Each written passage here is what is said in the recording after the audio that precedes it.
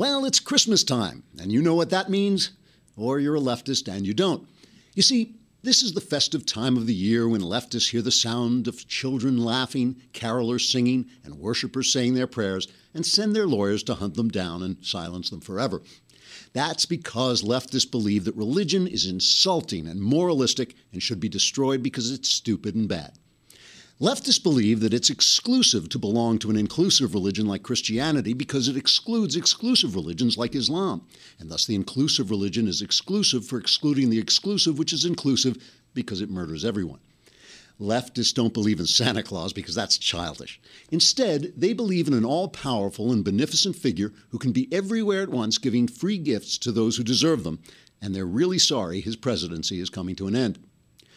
Leftists believe that conservative religious people should be forced to fund abortions and participate in gay weddings because when the Founding Fathers wrote in the First Amendment that Congress shall make no law respecting an establishment of religion or prohibiting the free exercise thereof, they were really trying to say that Congress should make those laws, but they got it all confused because they were speaking in Old English and all the S's looked like F's, plus they had nothing to write with but feathers, so the words got smeared. But the point the founders were trying to make was that a man should be able to have sex with another man and then kill the baby if the second man becomes pregnant because he identifies as a woman. And isn't that what Christmas is really all about? Leftists believe that when you construct a tableau in a public place that shows a baby in a manger surrounded by wise men, shepherds, and farm animals, it's ridiculous to think that the baby is the son of the ever-living God. Of course, the tableau must be taken down because it violates the separation of church and state because the baby is obviously the son of the ever-living God. Leftists believe that you shouldn't judge people because Jesus said so, but they don't believe in Jesus, but you still shouldn't judge people because it makes them feel bad about the things they've done because they haven't been forgiven for them because they don't believe in Jesus, who said you shouldn't judge them, but they don't believe in him. Okay, it doesn't make any sense, but you're a hateful conservative, so shut up. Leftists believe that we should abandon our irrational faith in the supernatural because now we have science, which teaches us that evil black oil from ground poisoned Mother Gaia, the earth, bringing terrible fire from sky, unless give great white father in Washington much wampum. But in keeping with the spirit of the season, leftists do believe that you should worship something greater than yourself. Them. Trigger warning, I'm Andrew Klavan, and this is The Andrew Klavan Show. I feel hunky-dunky, life is tickety-boo. Birds are winging, also singing hunky-dunky-doo. Ship-shape, tipsy-topsy, the world is zippity-zing. It's a wonderful day, hurrah, hooray! It makes me want to sing. Oh, hurrah, hooray! Oh, hooray, hurrah! I love this Christmas song with the hat. You can't see this if you're not watching. You know, I've got the Christmas hat. I've got a beard. The snow is falling. What is this? A chicken? What? It's a partridge. A partridge to the right. What's to the left? It's a French hen. A French hen. Oh, okay. Sorry. Oh, I get it. It's in a French maid outfit. You guys are sick. Like, where did that idea come from? All right, it's mailbag day. Woohoo, woo, and also who. And we will be doing the mailbag after the break when we lose you if you're on Facebook or YouTube. So you have to come on over to the Daily Wire and you can listen to it, or you could subscribe. If you subscribe, you can send in questions while I'm actually talking, and I will answer your questions in real time. Answers guaranteed 100% correct, 97.5% guaranteed to change your life. 3% for the better, I would say.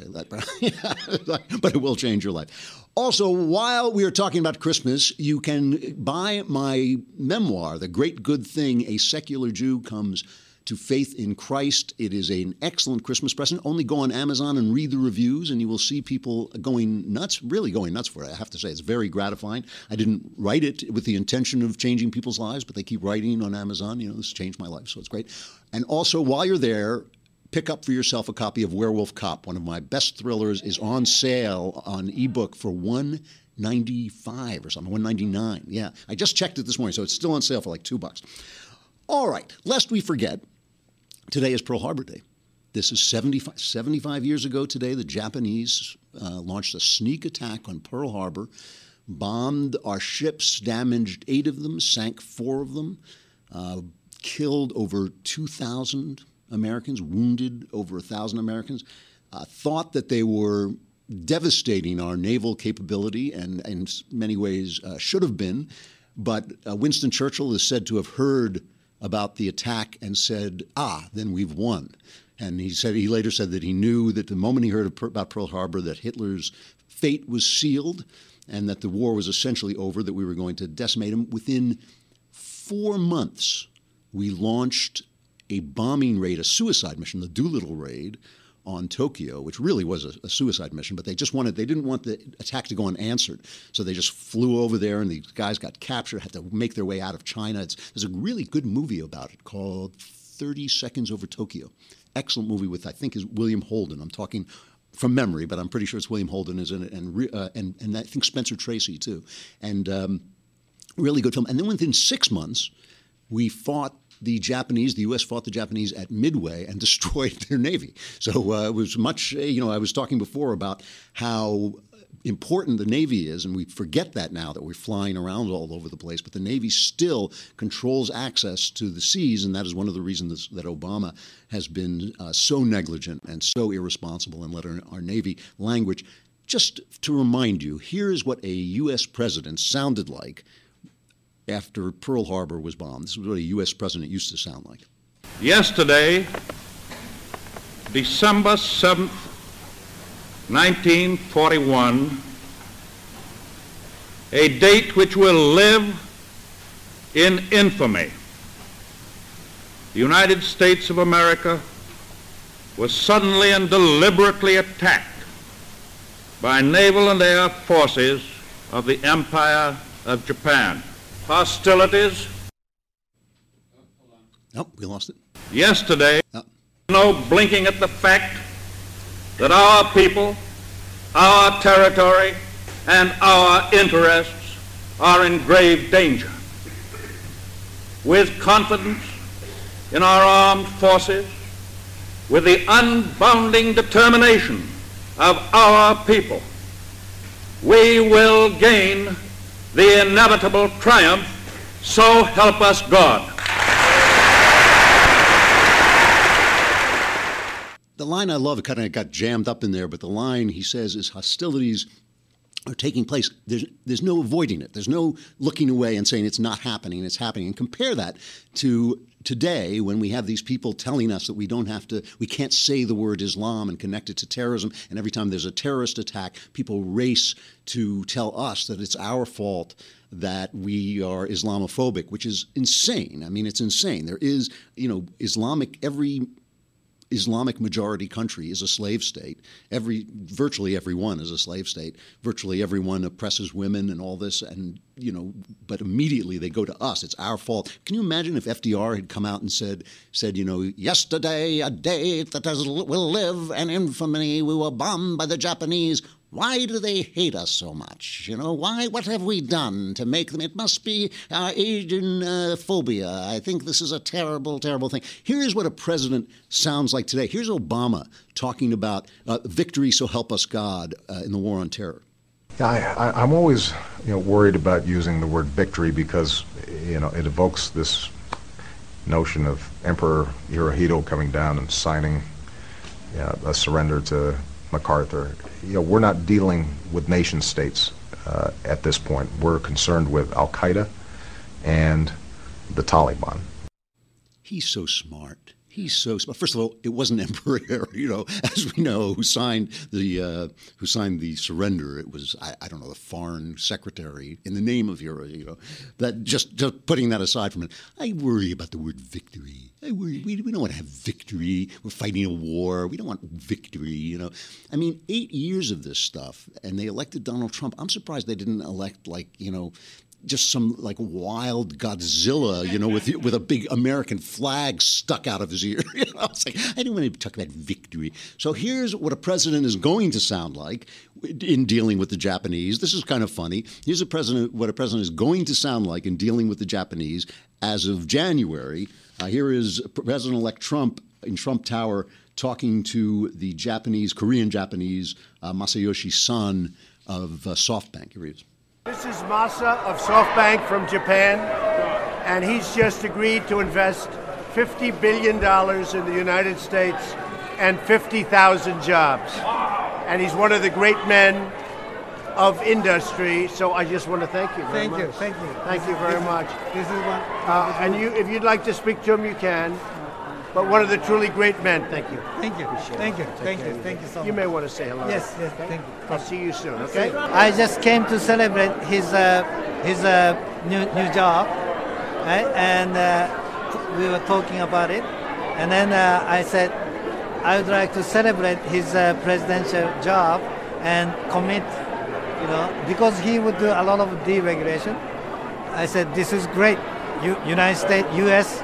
will become great again. I love that's will become great again. So, what a difference 75 years make. I mean, and of course, I think we would all rather have this sort of victory with Japan than victory over Japan. I'm glad that victory over Japan is no longer required, and we can now have victory together. If this comes off, if this is a real thing, I don't know about the 50,000 jobs, because he was talking about investing in startups, and startups usually have like 2 employees. I mean, you'd have to invest in a whole lot of startups before you get to 50,000 jobs. But if he is serious about that much money, $50 billion, he said, that's a lot of money to inject into our economy.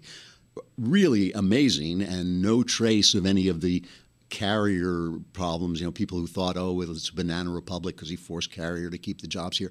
By the way, I just want to bring up about Carrier that no one knows for a fact that he threatened them. There was this kind of idea going around that Trump threatened Carrier with withdrawing government contracts from their parent company, but nobody knows that. Really, what the Carrier people said is exactly what this guy said, was that he knows that all these regulations, and this is not covered in the news.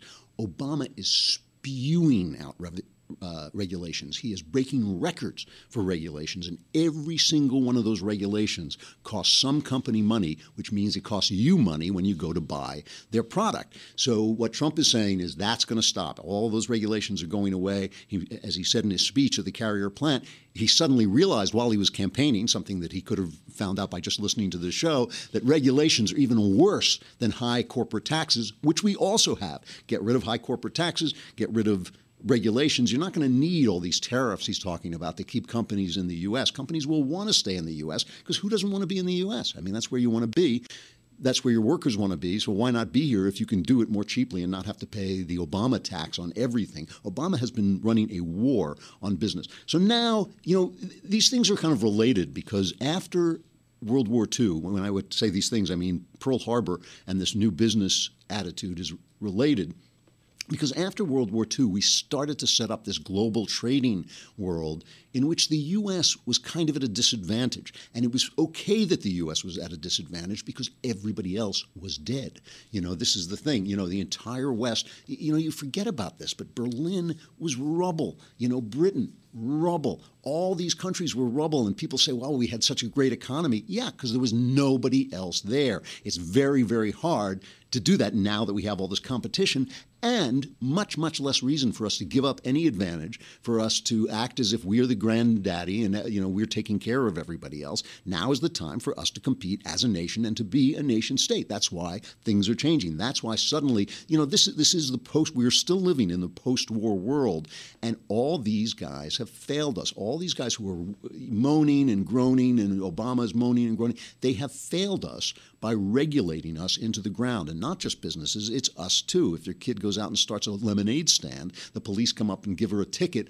because she doesn't have a license. That's the stuff where people have to be tarred and feathered, thrown into the river, and pelted with rotten vegetables as they float out to sea. And that's what the election of Donald Trump is, and so is Brexit, and so is all this stuff that is sweet. It's not, heaven help us, heaven forfend, it is not fascism. It's simply the people taking back the world from these bureaucrats. That's all that's happening. And let's hope it doesn't go any further than that, because the people, when roused, can do some pretty ugly stuff.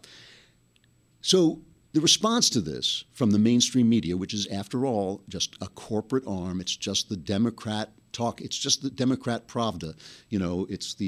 These are massive corporations, and massive corporations love regulations. Massive corporations love regulations because they can pay for them and you can't. So if you invent a better product in your garage or in your kitchen, you can't compete with the hostess company or whatever corporation is already there because you can't pay for the regulation. So the plot to stop this rising populism begins, and we're going to talk about that in a second. But first, we have to say goodbye to Facebook and to YouTube. Come on over to the Daily Wire if you want to be in the mailbag and you subscribe for a lousy $8 a month. Come on, you cheap people! Come on, yeah, lousy $8 a month. You can subscribe. You can ask questions while I am talking on the mailbag. Come on over.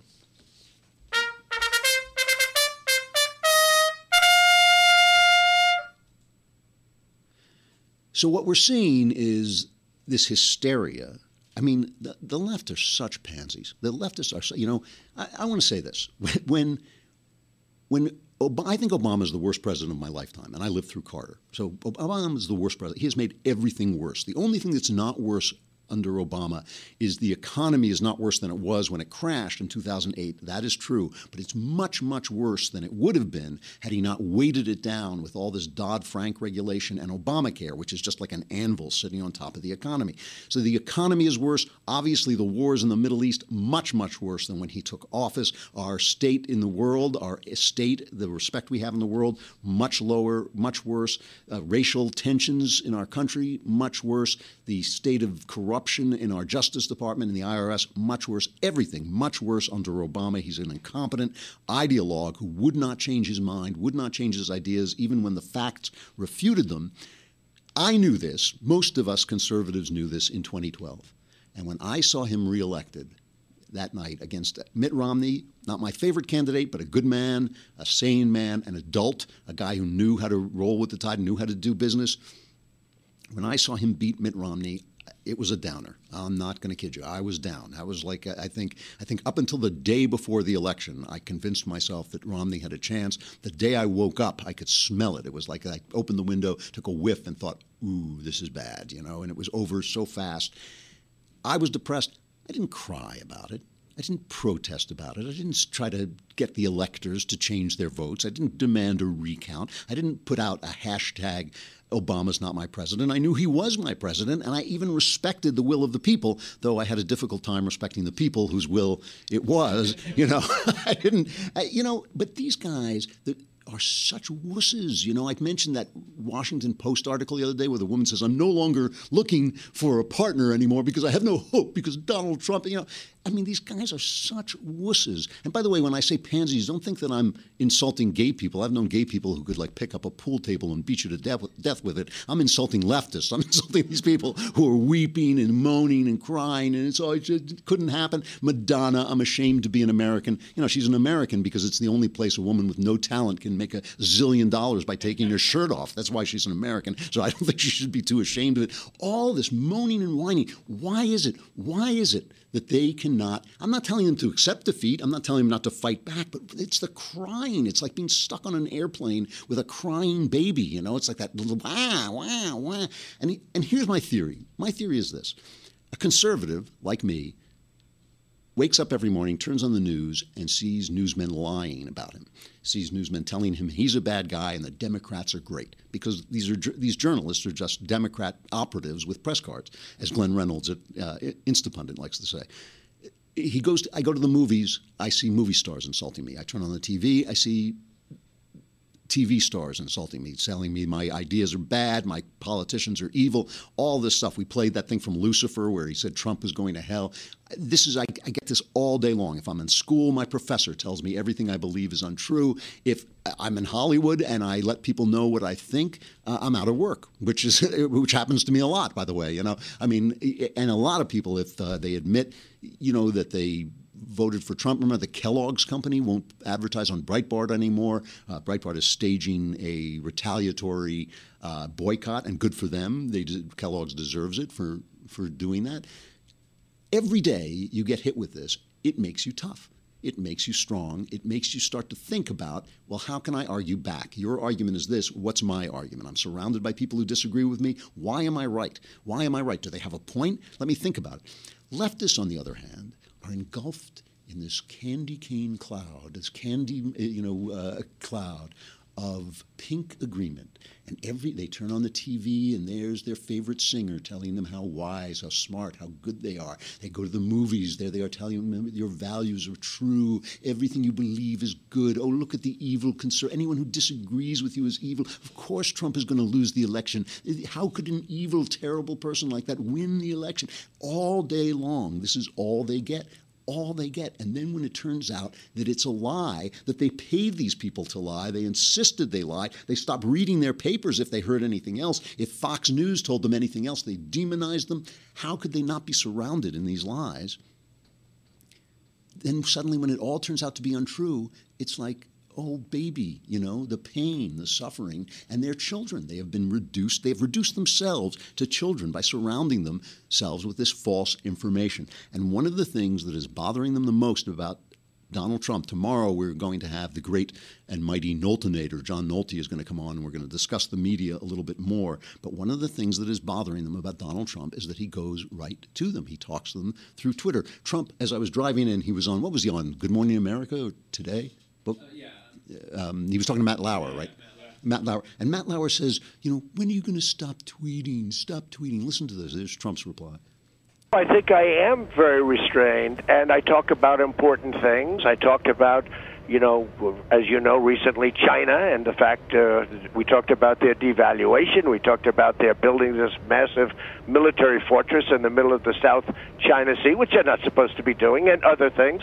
And frankly, it's a modern-day form of communication. Even when you're picking fights with it? Between Facebook and Twitter, I have, I guess, more than 40 million people.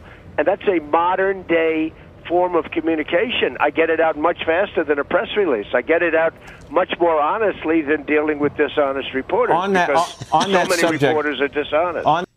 So it's like he's just going right over this guy's head, and they can't stand it. And beautifully, brilliantly, all this news, all these appointments that Lauer could be asking him about. And instead he's asking him about the fact that he's insulting SNL. And by the way, he's doing that for a reason. He's not talking about Boeing. Trump sent out this tweet about the Boeing. He was going to cancel their Air Force One contract or whatever.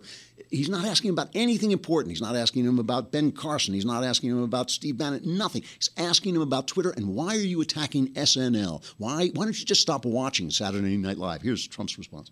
Can we agree, President-elect Trump, that at this stage it would be better for you to simply stop watching SNL as opposed to watching it and then complaining about it? Well, I hosted SNL when it was a good show, but it's not a good show anymore. First of all, nothing to do with me. There's nothing funny about it. The skits are terrible. So why do you keep watching it? I like Alec, but his imitation of me is really mean-spirited and not very good. I don't think it's good. And I do like him, and I like him as an actor, but I don't think that his imitation of me gets me at all, and it's meant to be very mean-spirited, which is very biased. And I don't like it. But so you can't bring yourself to stop watching it. No, look, frankly, the way the show is going now, and you look at the kind of work they're doing, who knows how long that show's going to be on? It's a terrible show. Wow. Now, the reason that's important is Matt Lauer defending what's important. They know that it's the culture that's important. All you guys who listen to me making jokes at the opening of the show, I see them on Facebook. They say, I'm not listening to this. These are jokes. Guess what? When you the next time the Democrats win and you go, why did we lose the culture? That's why. And Trump understands that. Trump understands that SNL is poisoning the minds of a generation, and he's fighting back against them, and he's right. He is right to do it. Obviously, it would be wrong to censor them. It would be wrong to violate their rights to make the jokes. But why shouldn't he fight back? Why shouldn't he be part of the culture too? He realizes, because he is part of the culture, because he's a TV star basically, he realizes that this is the weapon the left wields, and so does Lauer, and Lauer is fighting for it. That's what is going on, and that it's going to continue to go on. And like I said, we'll talk more about the media tomorrow because we have John Nolte here, who is, for my money, one of the best observers of the media ever. And he is because his Twitter handle is CNN is Hitler. That's his Twitter handle. All right, the mailbag. Our weekly visit from Lindsay. All right, from Frank Turk. Dear merciful, benevolent, and powerful, and I like this, it's KLVN. He leaves out the vowels like in the Bible. On the Dave Rubin podcast, I did the Rubin Report. I did an interview on the Rubin Report, and this has been really interesting. Dave and we had a really friendly, really nice conversation. Dave's a smart guy, and we talked about God versus atheism in keeping with my book, The Great Good Thing. And I obviously must have accidentally said something profound and insightful, because the atheists have been going nuts. The atheists have been tweeting me things like, you're not convincing me. They don't realize that they're so much more worried about being convinced than I'm worried about convincing them. I'm not trying to convince them. I was just talking to Dave. So here's a question about this. On the Dave Rubin podcast, you were really clear about the moral imperative against abortion. Yes, I was. But generally, you're less clear about what sort of sexual morality people should follow. Fair point. As a Christian, do you believe there is actually a sexual morality people ought to follow, or is that decision merely an aesthetic decision? If there is such a thing as sexual morality, why does it seem less important than the morality which governs murder or theft or lying? From Frank. Excellent question. I seem to have a hard time explaining this to people, that when I'm not talking about the absolute morality of what you do sexually. Most sexual crimes are actually other kinds of crimes. There are crimes of lying, there are crimes of cheating, there are crimes of betrayal, there are crimes of abusing people. Most sexual crimes are not about who puts what where. They're about the fact that you made a promise to do one thing, but you did another because you had a desire and you wanted pleasure and things like this. When you talk about abortion, you're talking about taking somebody's life, and that's a crime. My point is not about, for instance, whether being gay is sinful per se. I have no idea whether being gay is sinful per se, because I'm not gay. And I think that that's the important point I'm trying to make. The only point I'm trying to make is what's useful for me to know. Jesus said to the religious authorities, he said, you judge according to the flesh. I judge no one. That's what he said. You judge according to the flesh. I judge no one or nothing. It's hard to translate from the Greek. And what I'm trying to say is I need to know what is important to me as a spiritual being. So, for instance, I've talked about this before. When somebody says the last days are coming, I always think, so what? My last days are definitely coming. I know for sure that within, let's be generous, within the next 40 years, my last day is coming, maybe 40 minutes, I don't know, but I know that's coming. I have to prepare in the same way I would prepare for the last trump, for the last trumpet to sound. The same thing is true. So my question is this: if my job is to love God and love my neighbor, why am I concerned with his internal sexuality, with his desires, if he's not hurting anybody?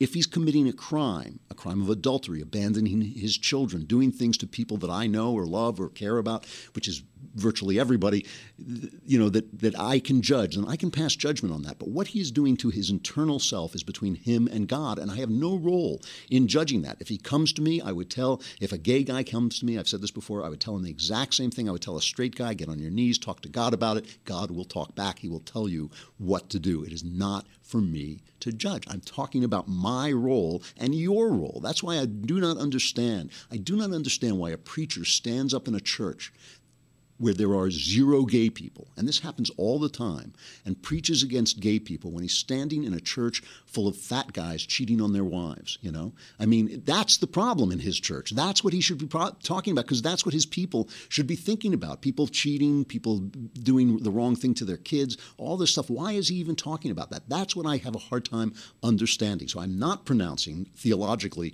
on anybody's sexuality. Of course there's sexual morality. There's not only sexual morality outside, what you do to people, there's sexual morality inside, what you make of yourself, what you do to yourself.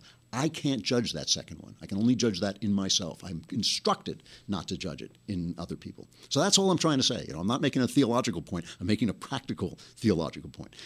From Stephen Pang, Supreme God King Clavin, I loved watching you on Rubin Report. This Dave Rubin thing, I'm telling you. One issue I have trouble understanding is why God interferes with the physical world. When we pray for him to help a cancer patient, for instance, I don't see how God actually does that, or why.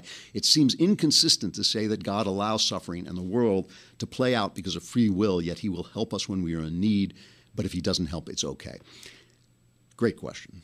Really difficult question. We're talking about justice, and how basically it comes down to, this question comes down to the old question of how we can understand God, a just God in an unjust world. There's a great scene in Dostoevsky's Brothers Karamazov, one of the greatest Christian novels ever written, in which one of the brothers tells a horrifying story about a child being abused. And at the end of this story, which really, it's difficult to read the story, it's so well written and so well described, of this child being abused. And at the end of the story, he says, what could God ever do? This is his basic question translated into my poor American. What could God ever do to make up for that suffering? And the answer to that question, as far as I'm concerned, is I don't know. I can't imagine what God could ever do to make up for the suffering of a child, but I can imagine a morality so great and so big that he can see that I can't, in which when I get a glimpse of it, I'll say, now I get it. I can imagine that. I can imagine that my mind, my brain is so limited that I cannot picture what justice looks like on an eternal, everlasting scale where he can. Okay? So the same thing is true of this. I mean, when I was in New York just this weekend, I went to St. Thomas's Cathedral because it turned out I wasn't welcome anymore in the church where I was baptized, which is downtown. So I went to this Midtown the Church of St. Thomas, which is a beautiful, beautiful church. At the nadir of my life, at the lowest point in my life, which I describe in painful detail in the Great Good Thing, I would sometimes just stop in that church and just sit there. I was close to suicide. I was close to just misery. Okay, we're talking 30 years ago, and I would just think, like, I would pray to a God I didn't even believe in to help me out. I went back there, and sitting, it was very moving after 30 years of incredible joy and love and pleasure. The life that I have led since then, which is a life that happened in my mind. You know, it's a life that happened because of a spiritual change, not because everything always went well for 30 years, which would be absurd. It wouldn't be life. I don't know why God did that for me, because I've seen over those years, I've seen friends and fellow, and colleagues fall apart, go down the drain. I don't know why I got that stick, I really don't know. And at the same time, I don't know why. I do believe God intervenes in history. I believe he intervened in history at the founding of this country, I don't know why. All I can say is that I can imagine a justice so much bigger and more complex than the justice we see, where it all makes sense. That's all I can tell you. And we shouldn't be afraid to say we don't know. There's so much in Christianity that you're allowed not to know. We know that the death of Jesus Christ saves us. We don't know exactly how. A lot of people think they do, but if you go back to the Gospels, we don't know exactly how that works. There are different ways of looking at it. There's so much we don't know. And especially when it comes to these questions of justice, we are putting the faith in a good and loving God, that the way he sees things, and remember, he doesn't live in time the way we do. He sees everything at once, in where we see it minute by minute. It all looks very different to him. All I can say is that I can imagine that there is such a justice that makes the injustice of this world make sense. That's the best I can do, and I think it's the best anybody can do. And it takes a certain release of control. You have to let go of what you are. You have to let go of the idea that you're in control and that you're going to make it all work out. One more from Austin. How did you and Ben meet? I don't remember. I can't remember. We were all, Andrew Breitbart was kind of the hub of the wheel of all of us. He sort of would all introduce all of us together. And of course, Ben worked for Breitbart and I wrote occasionally for Breitbart. Breitbart was the only person on earth I ever wrote for free for. And, and I did it very rarely. It used to drive him crazy. He would say, "Why don't you write for me?" And I would say, "Read my lips, Andrew. You don't pay anything. I'm a professional writer. This is what I do for a living." I do know this, however. I do know this. Ben and I didn't really know each other very well. We were always greet each other pleasantly. But I do remember this, that I didn't pay much attention to him, because he was kind of a kid. I wasn't really paying attention to him. And one day I was recording an audiobook. I was recording one of my books, and it was one of the rare times when I wasn't working in the morning. So I was in my car driving to record my audiobook, and I turned on the radio, and I'm listening to this guy, and I thought, wow, this guy's a really talented broadcaster. And it was Ben. And I wrote to him and I said, "Gee, I never knew you had any talent, I just see you around." But that was the first moment I actually noticed him, that I noticed that he was actually quite good on the air. And I've been around radio all my life. My father was in radio, so I know a good radio talent when I see one. And that was really when I started to realize he was quite good.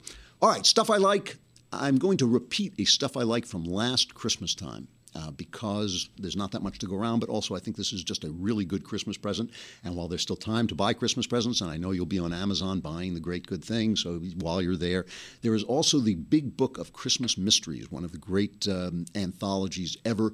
It has every good Christmas mystery story in it, including the Sherlock Holmes one, the famous Sherlock Holmes one, famous Father Brown one, which is called The Goose or something. I can't remember what it's called, but it's a really, really wonderful Christmas story. It's a wonderful Agatha Christie Christmas story. And there's one by me. There's one by me. The Killer Christian is in there as well, which is a story that's been anthologized so many times that I've almost made $10 off it. You know, writing prose is not the best thing in the world. All right, that's the mailbag for this week. We will do it again next week, so you want to subscribe. Tomorrow we have the Noltinator, John Nolte, with us. You will want to be here for that. I'm Andrew Klavan. This is the Andrew Klavan Show, and we'll see you then.